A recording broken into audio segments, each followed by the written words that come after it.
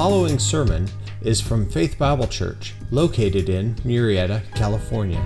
More information about Faith Bible Church is available at www.faith-bible.net.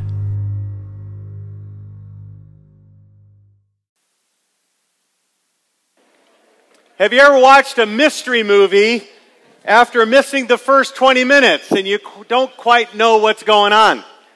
Or have you ever read a book by skipping to the end and you're going, how did they end up here? And it doesn't make any sense.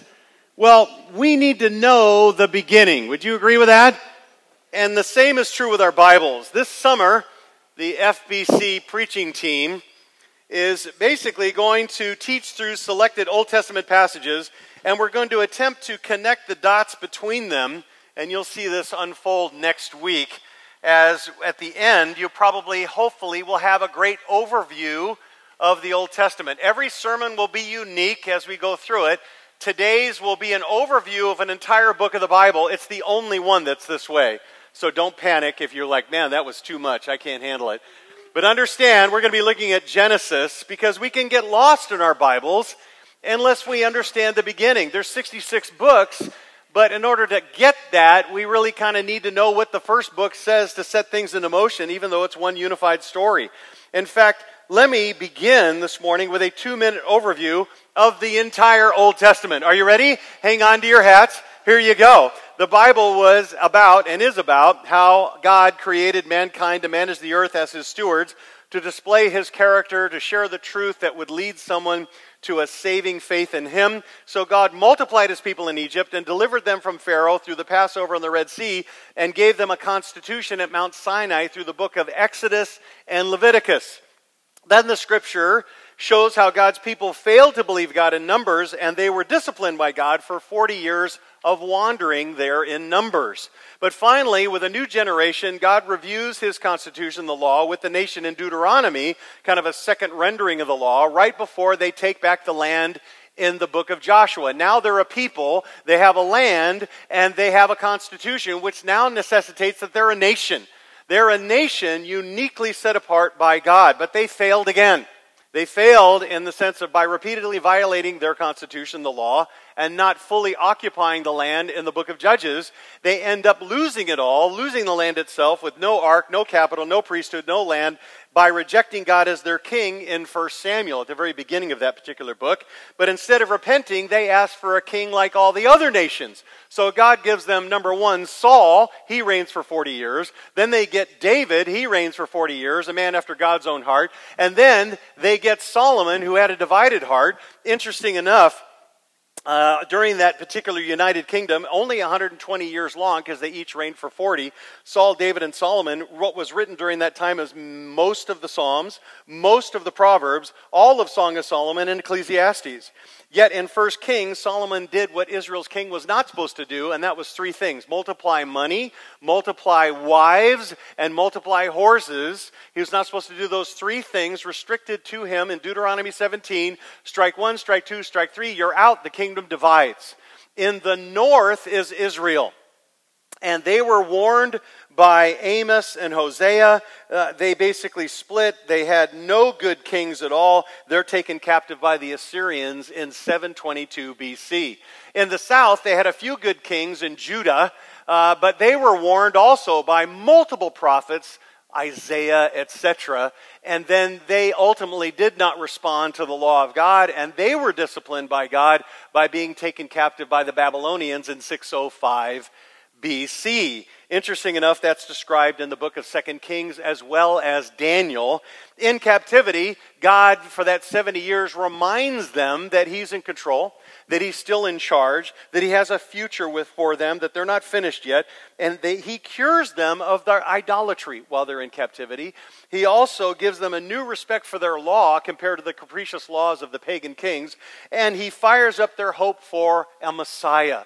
They return to the promised land, described in Ezra and Nehemiah, and they see the walls of the city rebuilt, the people readied for their Messiah. But as the temple is rebuilt, the people are depressed. You know why? Because the Shekinah glory left in Ezekiel, and that Shekinah, the manifestation, the presence of God, did not return.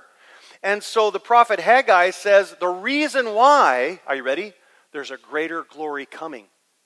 A greater glory, and that is the Lord Jesus Christ, who is God incarnate, God in the flesh, God in a bod, is going to come, and now he's going to personally indwell his people, and together they will display his character and share the truth that will lead others to faith in God. And there is the Old Testament. Ta-da! There you go.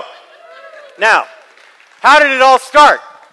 Well, you won't understand God's word just like a mystery movie if you stab right at the beginning or you're only kind of focused on the end. In the middle, you got to understand how it starts at the beginning. And that's the book of Genesis that we're going to look at today. The theme is beginnings, right? Write it down. What do I mean? It's the beginning of the world. It's the beginning of the nation of Israel. It's the beginning of sin. It's the beginning of the family, the Hebrew race, and redemption, telling us that the only way that you can ever be saved is by God saving you, and that's ultimately going to culminate in Christ and the cross. Genesis is both simple and profound. It was written by Moses while this mass of humanity are headed toward the promised land. It's en route so that the Israelites would know their roots and know where they came from. Do you know your roots? Let me tell you what my roots are. I have Irish Belgian roots. Are you ready for that? Irish. Shoulders be willing, the River Shannon, 240 miles. There it is. My dad came from the time of Al Capone. His dad was a rich Irish politician in Chicago. Mueller came from his stepdad. I am not German at all. In fact, my mom comes from a long line of Belgian police chiefs, which is why I kind of have a combo. In one way, I want to shoot you like Al Capone, and in the other way, I want to protect you like a police chief. Okay, so that's interesting. But imagine, if you would, being in a family and you've been enslaved in a foreign country for hundreds of years. And you're like, who am I? Why am I here? Why am I a slave? How did this all start? Help me understand my roots. That's Genesis. It's going to help God's people know who they are. They don't know their history, their family, how they became a slave. They're surrounded by false gods who seem to be in control, seem to be ruling. So who is this one true God? And how did he make us his chosen people? Well, that's Genesis, our beginnings. So what you have in Genesis is 4 big events in Genesis chapters 1 through 11 and 4 major people in chapters 12 through 50. But the challenge this morning is, what's the real story? What's really going on? I'm going to tell you a lot of history today. We're going to fly really fast, okay? So I hope your oatmeal's working. But understand, we're going to go through this, but I want you to also understand what's driving it, what's going on underneath it, what God is trying to accomplish in this incredible book. So start in your outline, track with me. Section number 1 is the 4 great events, chapters 1 through 11, and it starts with the creation. I hope you have your Bible. Genesis chapter 1, verse 1. We're going to be bouncing around this book everywhere. Take a look at it. It says, in the beginning, God created the heavens and the earth. That's right. The Bible begins with a statement about creation. In the beginning, that's time. God, that's the force behind everything. Created, that's his action. Heavens, that's space. And earth, that's matter. So that summary verse, with no gap between verses 1 and 2, he tells us that the universe was created, are you ready? Hang on to your hats, grab onto your railings here, 6 literal 24-hour days. Okay? I heard an amen. I think that was my wife. Okay. Understand, that forces every child in this room, every student in this room, and every adult in this room to make a decision. Will you believe the scientific theory of evolution over God's revelation of creation? Or will you believe the Bible's absolute truth overrules man's relative beliefs? That's the big question that's in front of you. In other words, because of the pressure of intellectual respectability, many want to make the Bible fit modern theories, or because you fear man more than God, you might want to compromise that way, but if you fear God more than man, you'll stand on God's divine revelation of sovereign creation in 6 days. What have you determined is what Genesis is going to ask you. Genesis 1 is very pointed. Very pointed. Take a look at Genesis 1 verse 5. And there at the end there was evening and there was morning one day. And take a look at the end of verse 8. And there was evening and there was morning a second day. Verse 13, a third day. Verse 19, a fourth day. Verse 23, a fifth day. Verse 31, a sixth day. The Hebrew word for day is yom. Y-O-M, if you want to, transliterate it from the Hebrew. Yom. Yom, 95% of the time it's used in the entire Old Testament. It's a Hebrew word, so it'll only be the Old Testament. It is referring to a 24-hour literal solar day. Are you tracking with me?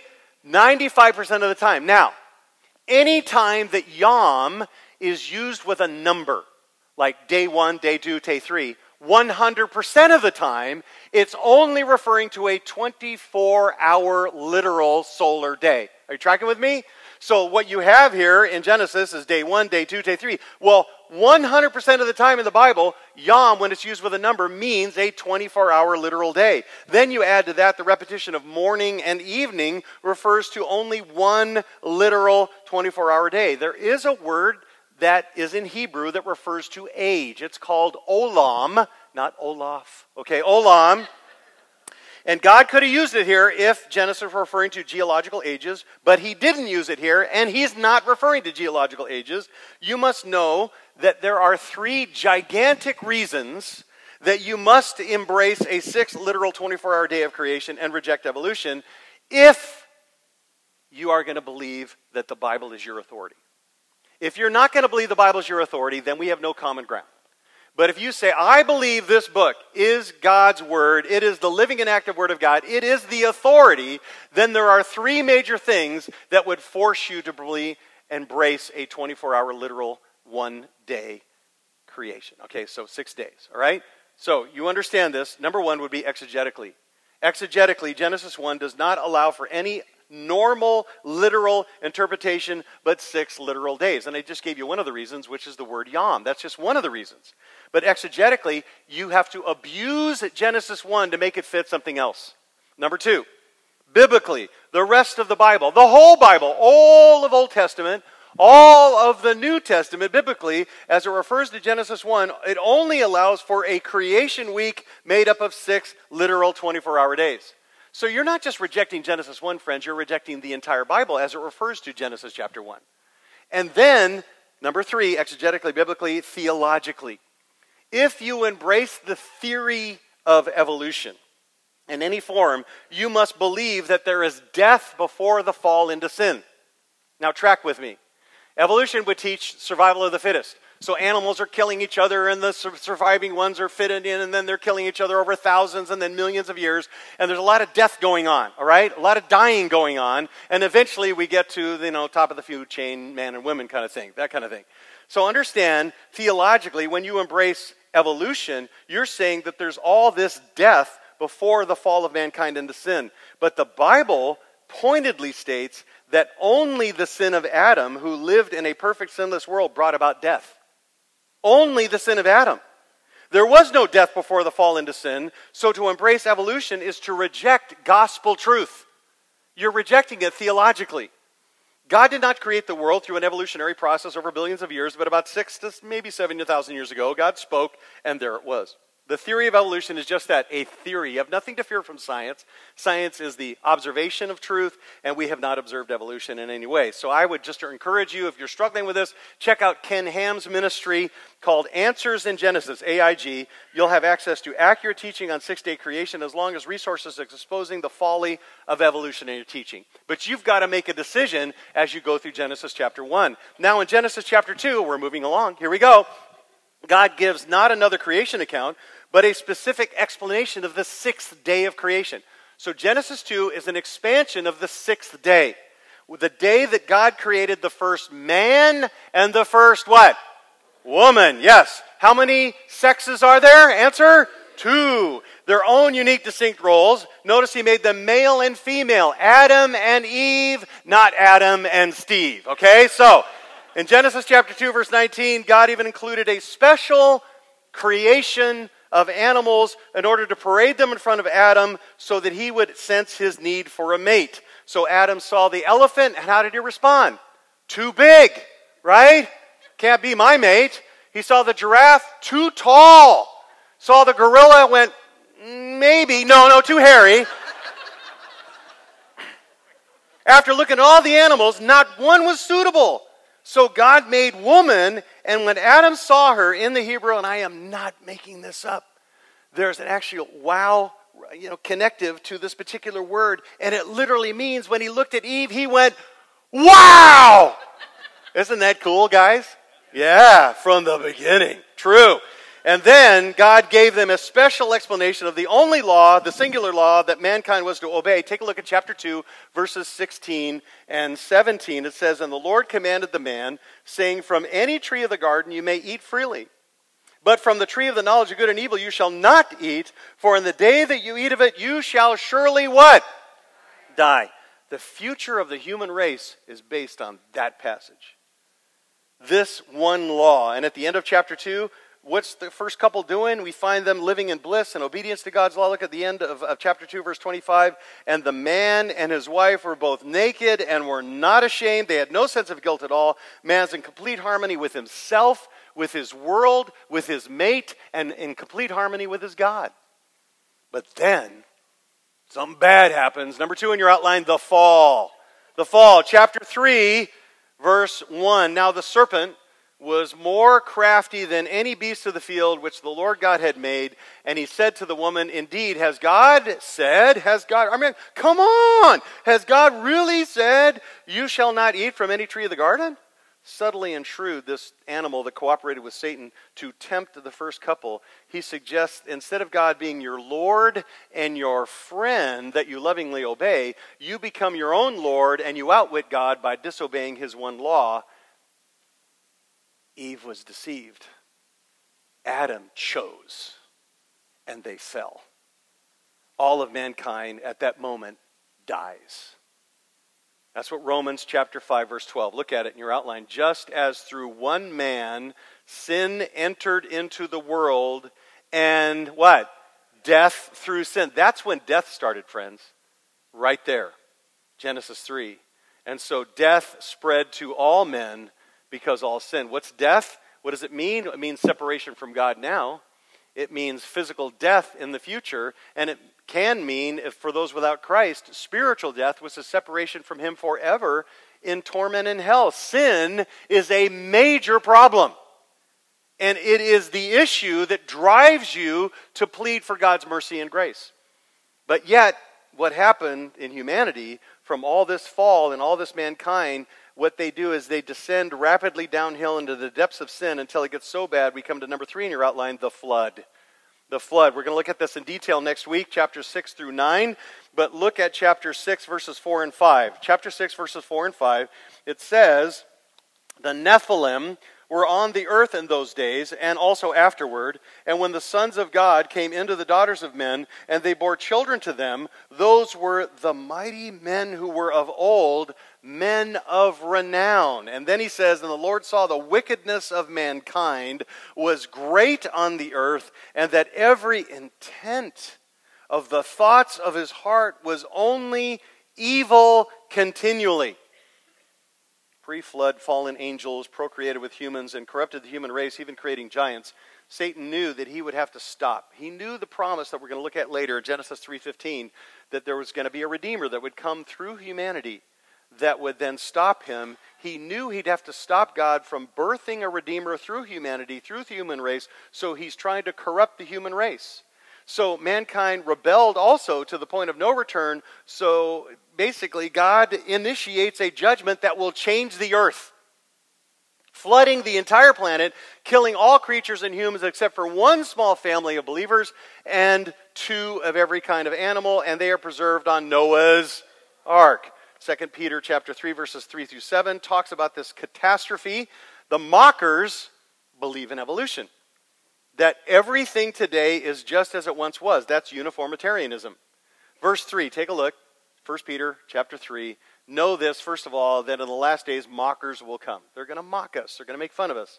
"Saying, where is the promise of his coming? For ever since the fathers fell asleep, all continues just as it was from the beginning of creation." That's the basis for the theory of evolution, uniformitarianism, that nothing changes, everything today as it once was. But Peter pushes back in 2 Peter chapter 3, verses 5 and 6. He says, what? It escapes their notice that God created the world and later, what? Destroyed by water.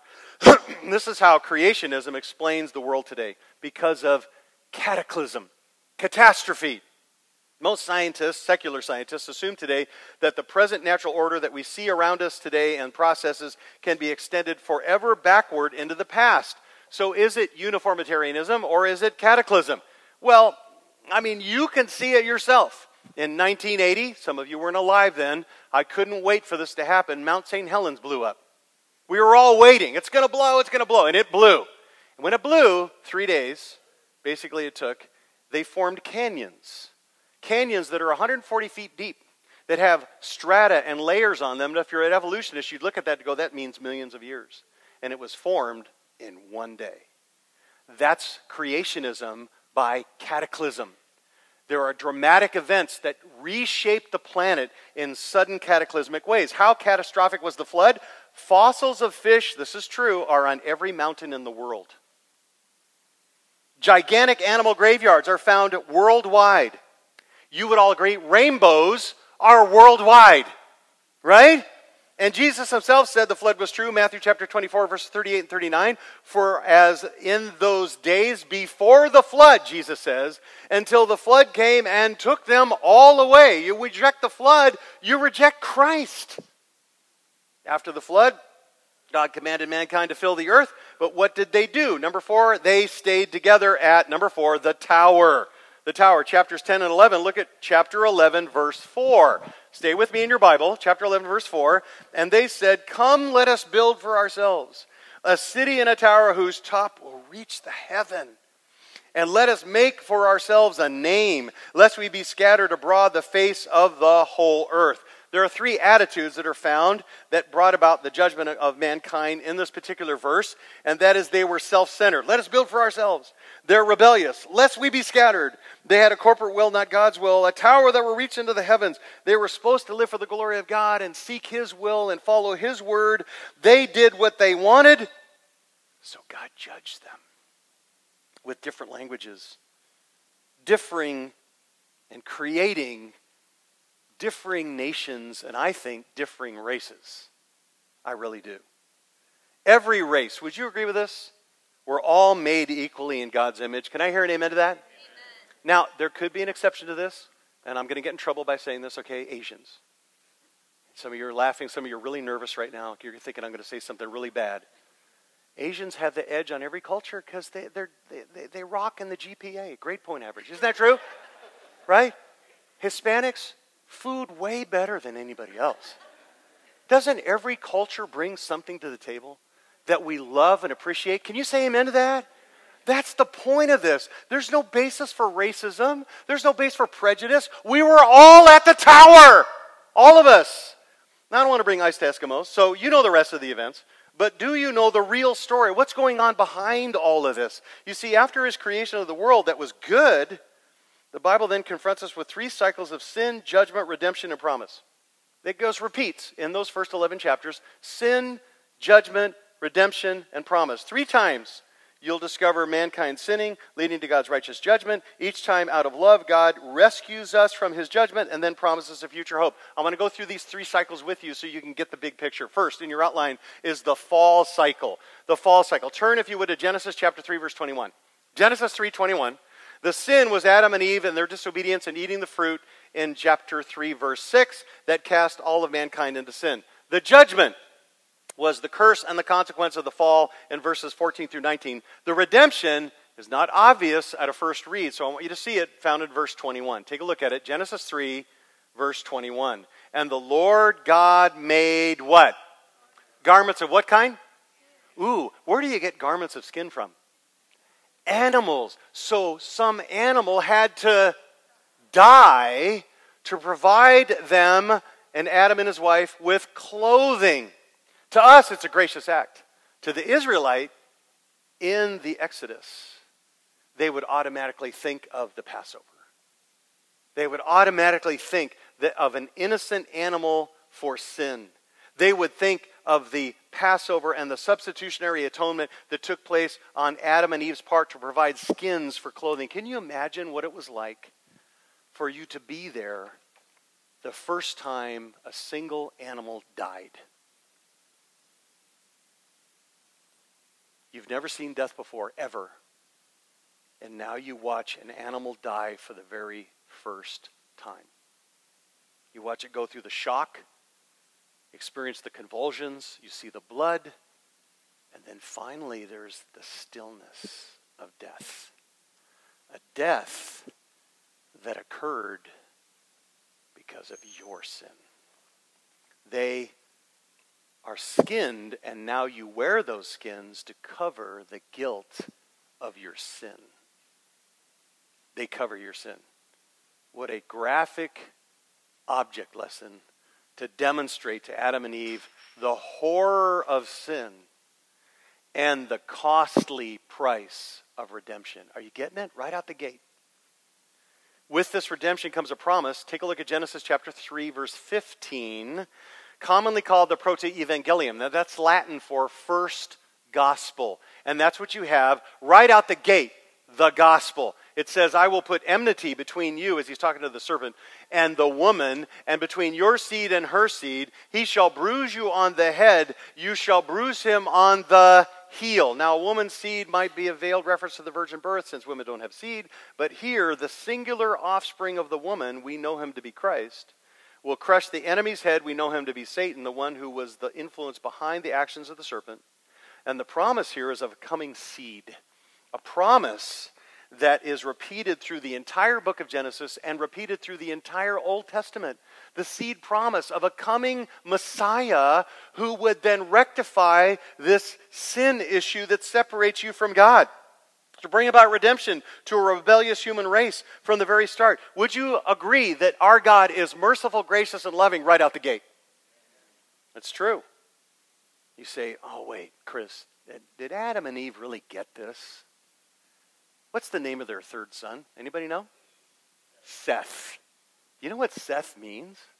It means, I'm not making this up, literally it means seed. They understood and were hoping in this coming seed that would then bring redemption to them. Understand, that leads us to the second cycle, which is the flood cycle. Genesis chapter 6, verse 5 begins the description. Take a look at it. Genesis 6, 5. Stay with me now. Keep turning in your Bibles. Don't fall asleep. Let that oatmeal do its work. So it begins with this worldwide sinning. And then the Lord saw the wickedness of man was great on the earth, and every intent of his thoughts, of his heart, was only evil continually. As a result of this depraved situation, we all know the flood was God's righteous judgment. The ark was God's gracious redemption. But maybe you've never seen the promise in Genesis chapter 9, verse 27. Take a look at the promise. In the midst of Noah's curse of Canaan, he prophetically addresses all three brothers in verse 27, and grammatically it's best to translate this verse stating this: God will enlarge Japheth, and then here's the phrase, but he, God, will dwell in the tents of who? Shem. This is the promise to the future nation of Israel. They're in the line of Shem. Prophetically, God is saying he will dwell with the descendants of Shem in a special way. God will be with you, Israel. God will dwell with his children. That's something that we can enjoy. And by the way, you're on the Exodus, you're hearing this promise, you automatically go, he's going to dwell with us. With the ancestors of Shem. We are the ancestors of Shem. Which leads us now to the third cycle found in Genesis chapter 11, the tower cycle. Turn to Genesis chapter 11, verse 4. Stay with me. It's the sin which is in direct obedience to the command given in Genesis 9:1. In Genesis 9:1 it says to be fruitful and multiply and fill the earth. The human race said in response, come, chapter 11, verse 4, let us build for ourselves a city and a tower whose top will reach into heaven, and let us make for ourselves a name. Why a tower? So they can get to heaven? No. The text says, lest we be what? Scattered abroad over the face of the whole earth. What did God say? Fill the whole earth. And what did they do? We're not going to be scattered. We're not going to fill the whole earth. We're going to defy God. The sin was they wanted to establish a worldwide utopia apart from God. And this tower was the rallying point of an ideal society without God. The judgment came when God confused their languages, which created people groups, which later became the nations of the world. So then where's the redemption? Remember, we're in a cycles here? Where's the redemption? Where's the promise of the third cycle? What we overlook when we look at the Old Testament story of the Tower of Babel is that God created nations. So how is God, who is a saving God, going to reach these now multiple nations with the good news that they can trust in Yahweh and be saved by His, His graciousness, and like Abraham was, to be rescued by faith. So how did God save the peoples of these nations now that there are so many different peoples and languages and a saving God who wants to do this and all these people groups? Well, to bring redemption and promise to these new nations and complete the third cycle, God's going to create, are you ready? A nation that will reach the nations. God will create a nation that will be uniquely His. A nation that will reflect His character. A nation that will represent His will to the world. A nation that will dispense the knowledge which leads to faith in Yahweh. And that leads us to section number 2 of Genesis, which is the 4 great people. Genesis chapters 12 through 50. And as chapter 12 begins and opens, God will call one man who will become a nation to reach the nations, and his name is Abraham. Genesis chapter 12, verses 1 through 3. And now the Lord said to Abraham, "Go forth from your country and from your relatives and from your father's house to the land which I will show you, and I will make you a great nation, and I will bless you and make your name great, so you will be a blessing, and I will bless those who bless you, and the one who curses you I will curse, and in you all the families of the earth shall be blessed." The redemption promise of the third cycle is a man, Abraham, who would become a nation to reach the nations. Ultimately, we know that the promise of Genesis chapter 12, verses 1 through 3 is uniquely filled by the person and work of Jesus Christ. But how were they, again, you're thinking the Exodus now, you're there putting it in context, the people of Israel, how is this nation that would become from Abraham be a blessing to the nations before the time of Christ? How's that going to happen? Study their lives and see if you can determine what's really going on. What's the real story? Well, you probably know Abraham so well you call him Abe. So Abe is called by God with his immediate family to leave his country Ur, halfway obeyed. He lived in Haran. He was supposed to leave his father and all his family, but he halfway obeyed and waited until he died. And then he took his nephew Lot with him, so to this new land, and to give to, basically Abraham and to his descendants this land of Israel. Abraham and Lot finally separate in Genesis chapter 13 as a result. Then God promises Abraham and his beautiful wife Sarah in chapter 15 that they will fulfill God's promise of becoming a great nation by having a son of their own. They're already old at this point. Not fully believing God, Abraham and Sarah try it their way, chapter 16, by having a son through Sarah's handmaid Hagar, and thus Ishmael is born. But this isn't God's promise, so God waits even longer to prove that He alone can make this happen. In chapter 21, Isaac is born. In chapter 22, God tests Abraham's faith by commanding him to sacrifice his son Isaac, but who represented everything that was important to Abraham, and Abraham passes this greatest test of faith. Secondly, the focus turns to Isaac, who marries Rebekah in chapter 24, and has 2 sons, Jacob and who else? Esau. That transitions, not a lot on Isaac, to chapter number 3, chapters 26 to 36. Jacob becomes the focus. He steals Esau's birthright through deception, then flees from his hairy brother to Abraham's original homeland. And there Jacob marries 2 gals, Leah and Rachel, who each have a handmaiden. And from these 4 women, Jacob has 12 sons. Now while there, Jacob grows rich. He makes his way back into the promised land, the chosen land. On his way there, he wrestles with our Lord Jesus Christ personally and receives a new name, Israel. Soon after, he's reconciled to his brother Esau. And from his favorite wife, Rachel, Jacob has 2 favorite sons, Joseph and Benjamin. Number 4, the 4th person in the focus of Genesis. The other brothers don't like the favorite Joseph. Now, on the surface, there are 2 reasons. He's daddy's favorite, right? We all resent daddy's favorite. Anybody with me? And then he has a very loud wardrobe. Are you with me on this? But really, the reason they really don't like him is because he has dreams about his father and all his brothers bowing down to him. And he foolishly tells that to his brothers. That's really dumb, okay? You're all going to bow down to me. We hate you, okay? So the brothers are going to kill him, but then they decide to sell him as a slave. And they tell Dad he's dead. He ends up in Egypt and he worked for Potiphar. Now Potiphar's wife put the moves on Joseph, and he lands in prison, falsely accused. And probably Potiphar knew that, his wife was not being exactly faithful. Otherwise, Joseph would have been killed. So even in prison, Joseph helps the jailer. He interprets dreams from some fellow prisoners who are close to Pharaoh. 2 years later, one of those serpents tells Pharaoh that Joseph's talent with dreams. Joseph's called before Pharaoh. Joseph gives all glory to God for his abilities in this dream interpreting. And he tells about his dream, Pharaoh's dream, of a coming famine. Joseph is honored by Pharaoh by making Joseph number one leader in all of Egypt, just second only to Pharaoh, to prepare Egypt for this famine. Well, they've been storing food for 7 years. 7 years later, as the rest of the world is now starving, they come to Egypt for food. Joseph's brothers come to Egypt as well to eat Joseph's eventually wonderfully stored food. And Joseph then reveals himself to them and expresses his forgiveness. He says to them a verse that you must memorize. Genesis 50:20, if you know it, then that's great. If you don't, make sure you do. It says this, Joseph said to his brothers, you meant it for evil, but God meant it for good, to preserve many people alive. Okay, so you got it. You got the history, that's fine. But do you really know what's going on here? Let me tell you what's happening behind the scenes, the real story. It's true that many of the promises given to Abraham are going to be fulfilled by Christ and his work on the cross.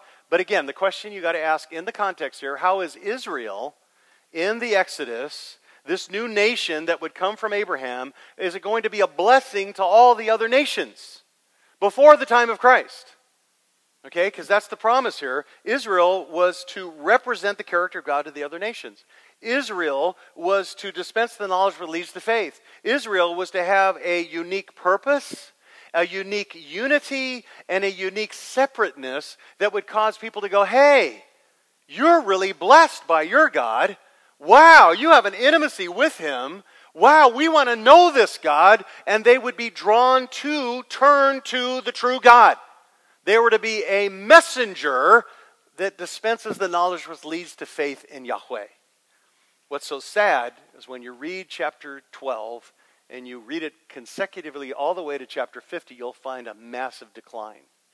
Where there was a massive embracing of their purpose, unity, and separateness with Abraham, there is a massive loss of that in the sons of Jacob.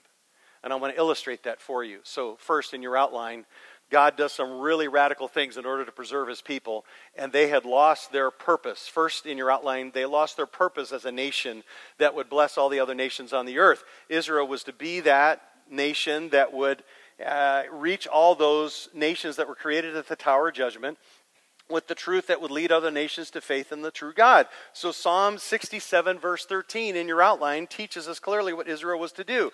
They prayed, be gracious to us, God, and bless us. Why? And cause your face to shine upon us. Why is that? That your way might be known on the, where? Earth. And thy salvation among all what? All the nations. God will bless Israel so they could reach the nations.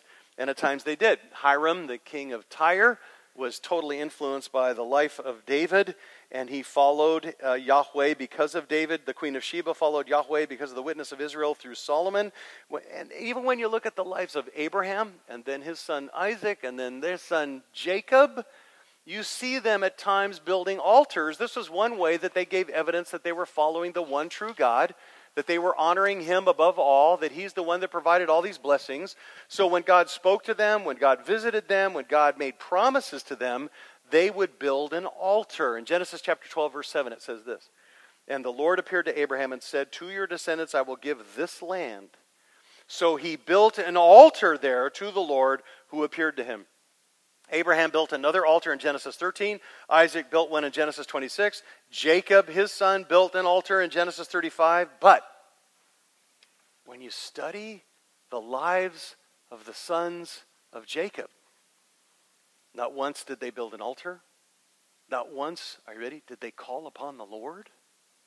Not once did they seek or honor him. They lost their direction. So much so, it got so bad, instead of being a witness to the peoples around them, the Canaanite people, they actually deceive and kill an entire city. Look at Genesis 34. Please turn your Bibles to Genesis 34. Tricking the men of Shechem into thinking that they would allow their sister to marry their prince who is named Shechem, and later intermarry and trade with them, the brothers ask all the men of Shechem to get circumcised. So when the men are really sore on the third day, the two sons of Jacob enter the city and they kill all the men. The other brothers loot the entire city and enslave the women and children. Jacob, the father, is really upset. And what he says, look at what he says in Genesis chapter 34, verse 30. It says, "You have brought trouble on me by making me," anybody know that word? "Odious among the inhabitants of the land. They will gather together against me and attack me, and I shall be destroyed, I and my household." It's true. Israel's now really in trouble. They're really in trouble because is any Canaanite city going to ever trust them again? Are they going to trade with them? Are they going to trust them? They may attack them and kill them in the night, all because they lost their sense of purpose to share the truth that could lead others to faith in the one true God. They forgot what they were about. Number two, the second reason why we find the family of Jacob into the land and the land of Egypt instead of in the land of Israel, that large family lost sight of their unity. Now, Abraham demonstrates a strong priority to preserve unity. Turn to Genesis 13, please, if you would. Genesis 13. Early on, when there was strife between the herdsmen of Abraham and the herdsmen of Lot, Abraham told Lot that he could have any land he wanted. Any land he wanted. What does he say in Genesis 13, verse 9 and following? "Is not the whole land before you, Lot? Please separate yourself from me. If you go to the left, I'll go to the right. If you go to the right, I'll go to the left." So Lot chose for himself the well-watered valley of the Jordan. Unity was a very high priority with Abraham. He didn't want their herdsmen fighting with one another. They had, though, lost that just 4 generations later. You know the story in Genesis chapter 37. The sons of Jacob are showing the ultimate disunity by plotting to kill their own brother. Now, would you agree with me that they lost unity by wanting to kill their brother? Is everybody with me on this? It seems kind of obvious. But they saw Joseph, 37:18, when they saw him from a distance, and before he came close, they see that loud coat. They're all thinking about bowing down to him. They plotted against him to put him to death. They had no clue what God was trying to accomplish with them. Through their unity as a testimony to God's character, they completely lost the priority of unity. Not just purpose, but unity. And then thirdly, as you travel from chapters 12 through 50, the family of Abraham subtly loses their separation from their sinful culture. Israel was to be so unique in their lifestyle that God would be glorified through their lives. Turn, if you would, please turn there to Genesis 24. Genesis 24, Abraham's so committed to remain separate from his sinful culture, you find him making his servant Eleazar swear, "You will not take a wife for his son Isaac from the daughters of the Canaanites." Abraham doesn't know how long he's going to live, so he's got to get this servant, this steward Eleazar, make sure he doesn't intermarry with the Canaanites. You got to go back to my distant relatives. They're more moral there, and find a wife for him and keep it within the family. That's how Abraham and how far he went to be separating himself from the sinful practices of the Canaanite people living around him. Look at Genesis 24, verses 3 and 4. "I make you swear by the Lord that you shall not take a wife for my son from the daughters of the Canaanites among whom I live, but you shall go to my country and to my relatives and take a wife for my son Isaac." Now, in stark contrast, just 14 chapters later, just 14 chapters in Genesis 38, Judah shows absolutely no commitment to separate from his sinful culture. You say, how does he do it? He not only intermarries with a Canaanite woman, but he ends up having sexual relations with his Canaanite daughter-in-law, Tamar. Now, that is a massive failure. Would you agree to be separate from the Canaanite culture? Yes? And yet, hidden in the midst of that massive failure, in bad immorality, God also makes this damaging compromise an expression of his mercy, his wisdom, and his sovereignty. For Judah and Tamar's offspring, his name is Perez. You know who he is? He's the great-granddad of King David. And he's in the line of Jesus Christ. You thought you had a bad background. And God took this offspring and said, "You're going to be in my lineage." Now that's grace. Are you with me on that? Listen, talk about a testimony to God's mercy and grace and love. You thought your background was bad. Behind these four great people, the reason why they are in Egypt and not in the Promised Land, the real story is this: they lost their purpose, they lost their unity, and they lost their separation. And they're in a dangerous place if they remain in the land. So God puts them in the womb of Egypt, in the midst of their failure, in the midst of our failures. He plants his chosen seed, his people, in the womb of Egypt to birth the nation of Israel, to continue to accomplish his redemptive purpose. And sold into slavery by his brothers, Joseph said, "You meant it for evil, and God meant it for good." Close your eyes with you and let me speak to your heart. You already have this in your outline, so you're not missing anything. God is always at work.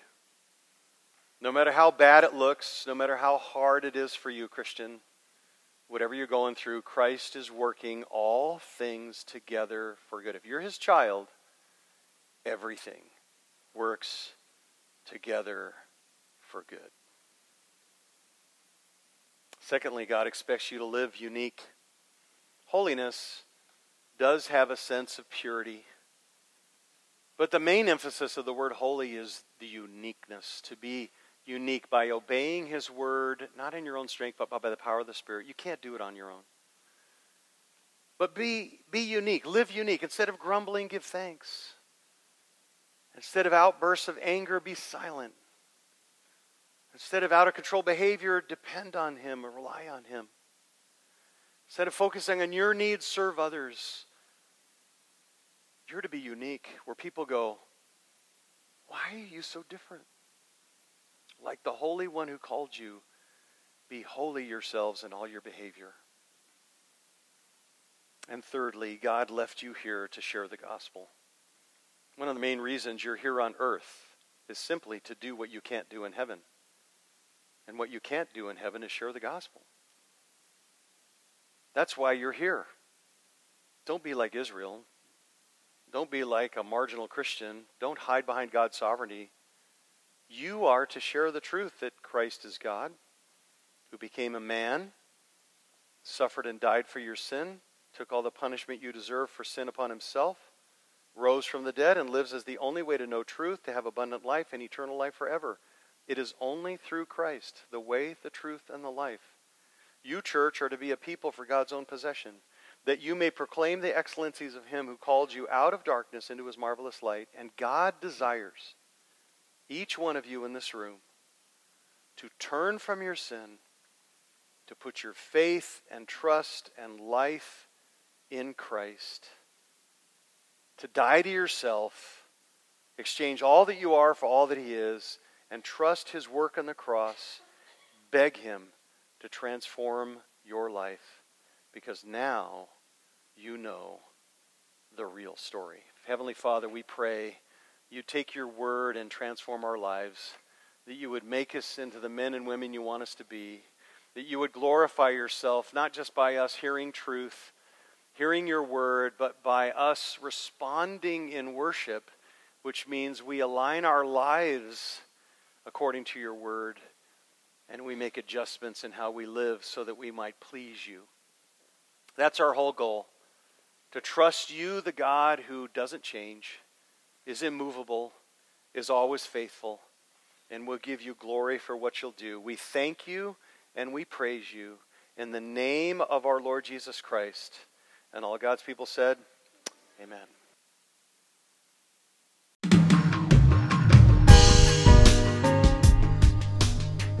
Thanks for listening today.